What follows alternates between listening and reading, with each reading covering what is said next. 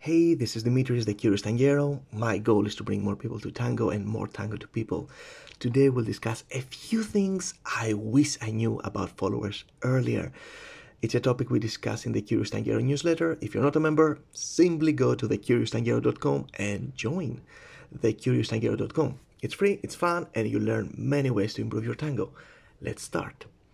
Now, since my first years of tango, I always loved dancing with very advanced followers. I mean, who doesn't, right? And you may know this kind of followers. Maybe you have seen them, maybe you have felt them. You know, it's the one that feels like melted butter, you know, that she makes everything feel so much easier. You know, you start doing your enroscas and your lapices, everything is in place, okay? And if you're a leader or if you're a man, maybe she really makes you feel as a man.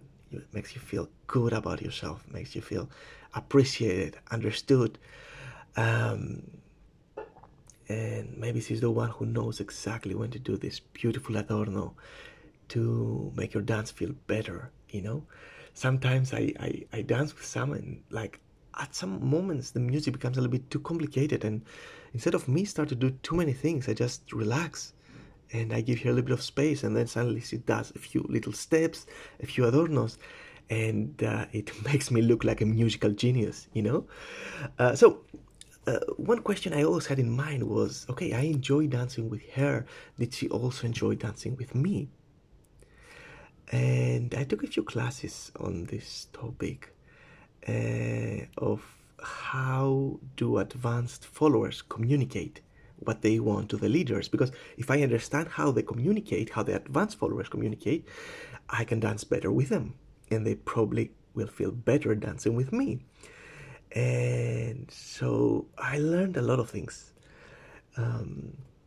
So I want to share a few with you, but first I want to ask you some questions, and please take a moment to pause and ask yourself if you know the answer to the above questions, because if you don't, maybe there is a part that you can easily improve in tango. So the first question is, how do followers, advanced followers, lead the leaders? You know, a lot of people are using this term of, you know, back leading, but it's not about the term, it's about communication.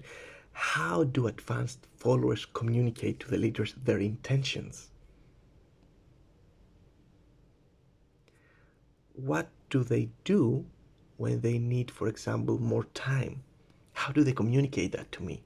Because a lot of followers are like, oh, this guy doesn't give me time to do my adornos, right? But at the same time, they don't know how to communicate to me that they need more time, right? So they leave all the responsibility to me. And of course, if I'm a very good leader, I can assume this responsibility and give her more time. But it's so much better if they know how to communicate that they need more time, and if I can understand how and if I can understand how they do this communication. Okay, so for example, do you know what a follower does when she wants to accelerate or slow down? And if you're a follower, do you know how to communicate to your leader that you want to accelerate or slow down? Now, the first thing I realize is that to do that, they focus on the embrace. All right? For example, if the advanced followers want to slow down, they do not block the elbows. You know, a lot of times beginner followers, they just block the two elbows, and they, you know, I can feel it in my embrace. I cannot move left, I cannot move right? But this is usually what beginners followers do. It's like they're telling you, stop, now it is my time. You know, it is forced and definitely not a nice feeling for the leaders.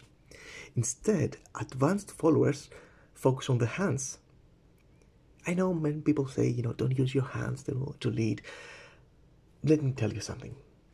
When you walk with your girlfriend or boyfriend on the street, right, and she or he squeezes your hand when you're about to cross the street, you stop. You know, maybe a car is coming, she just squeezes your hands, and that you don't need more explanation about it. It's something that you understand instinctively. Just squeeze a little bit the hand, you stop.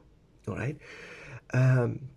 Or maybe you're dancing and suddenly you see another couple in front of you, and they dance dangerously, or they come too close to you.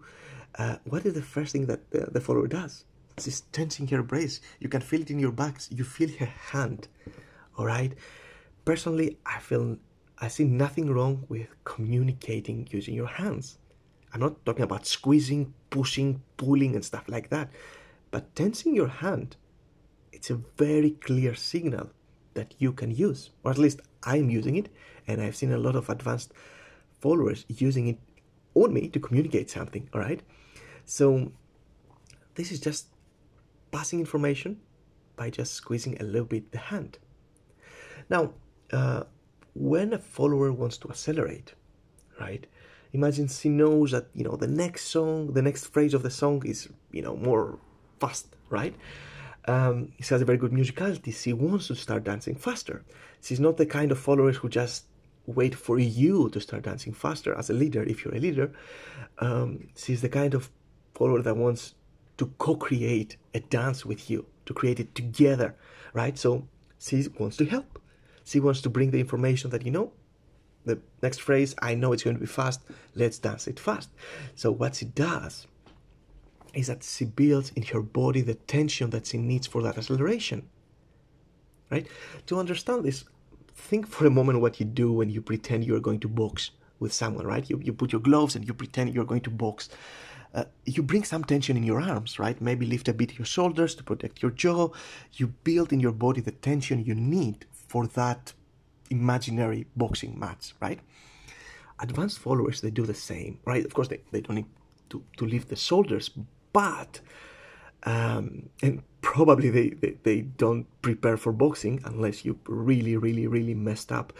But what they do is that they prepare the muscles that they need for their body to move faster. Because when you move faster, a lot of muscles need to tense. Some muscles need to relax, but some others need to tense, right? So instead of waiting for the acceleration to engage the muscles, they prepare the muscles, they increase the muscle tension. You can feel it in the embrace that, okay, the tension has changed. And then advanced followers wait. Okay? For what? To see if you notice that change in their body as a leader. And most importantly, they want to see if you mirrored that change. All right?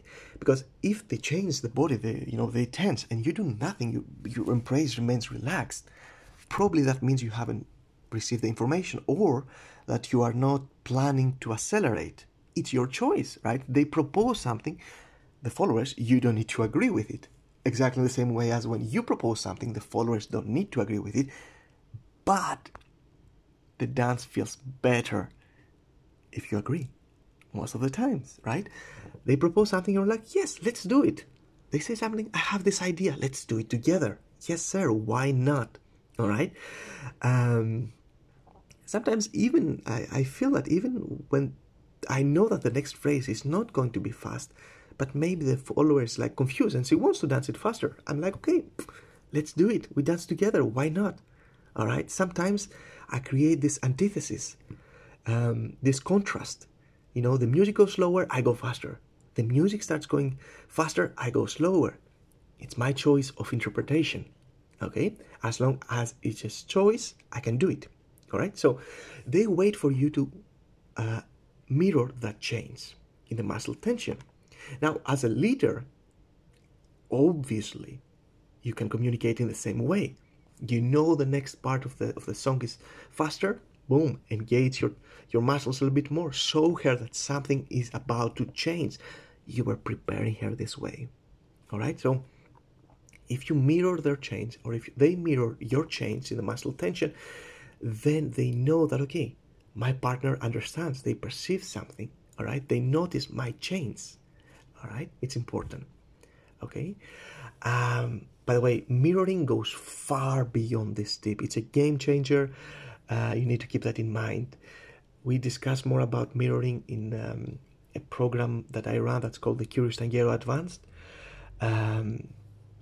But for now, just keep it in your mind. It's a game changer. Okay, so that's it. If you want to support this podcast, you can simply go on Amazon and buy the book Tangofulness, Exploring Connection, Awareness and Meaning in Tango. It is available in 11 languages. Its goal is to help you understand and develop your unique tango. If you want to order 3 copies or more for your friends, contact me at the email tango@thecurioustanguero.com to give you a discount. Please share this podcast with your tango friends. Hugs and stay curious.